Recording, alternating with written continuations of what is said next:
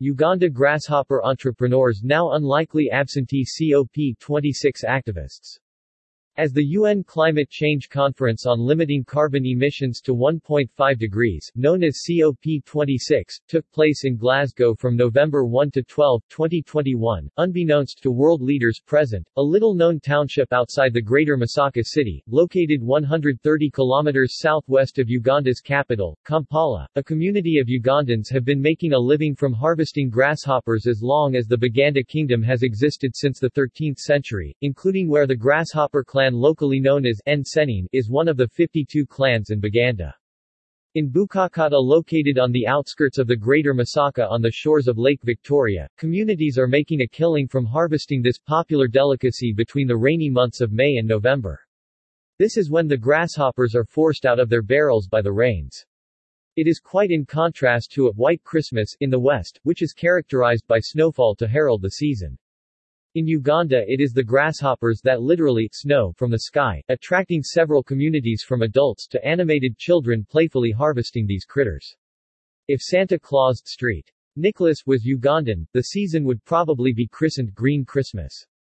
Increasingly, the trade has become a big enterprise with several Ugandan entrepreneurs using bright lights and smoke from burning grass to daze these nocturnal critters that smash into iron sheeting and slide into barrels to be trapped and harvested in droves.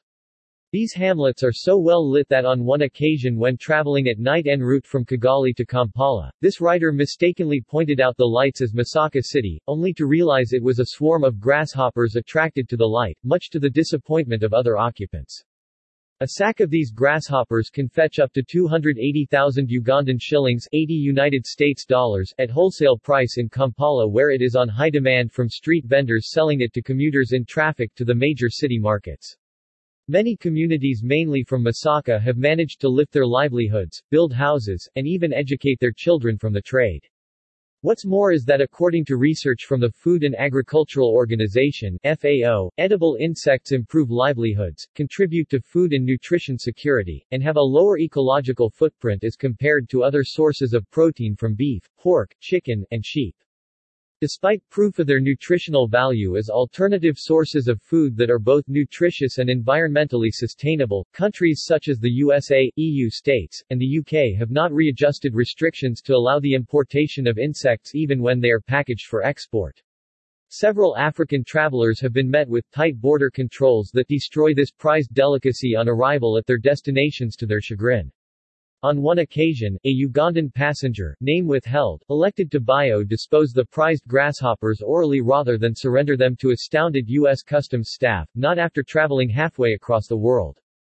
There is also evidence that insects emit less greenhouse gases and ammonia than conventional livestock, which accounts for 14.5% of global greenhouse gas emissions, where methane from livestock is a major problem accounting for 16%, according to the United Nations Food and Agriculture Organization (FAO).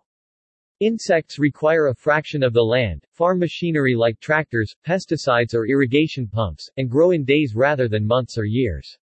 They consume less energy compared to other forms of agriculture, which is the biggest driver of global biodiversity loss and a major contributor to greenhouse gas emissions. With a ratio of 1 human being to 9 billion insects, this is immense and could be a relief for world nutrition even if served in powder or more palatable forms to save lives.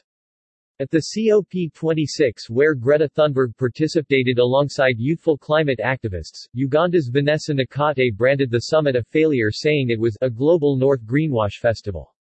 She is not far from the truth, where the G20 is not walking the talk despite contributing 80% of CO2 emissions. So long as insects are not on the next summit banquet menu, as was meant to be but for some prohibitive bottlenecks, to add to escargot, sushi, and caviar more accustomed to the Western palate, it indeed remains a failure. Added Nakate, historically, Africa is responsible for only 3% of global emissions, and yet Africans are suffering some of the most brutal impacts fueled by the climate crisis.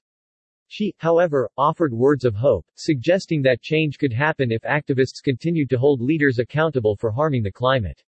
Sadly, back home in Nakate's Uganda, there has been a decline in yields from grasshopper harvesting to match the adverse effects of climate change due to deforestation.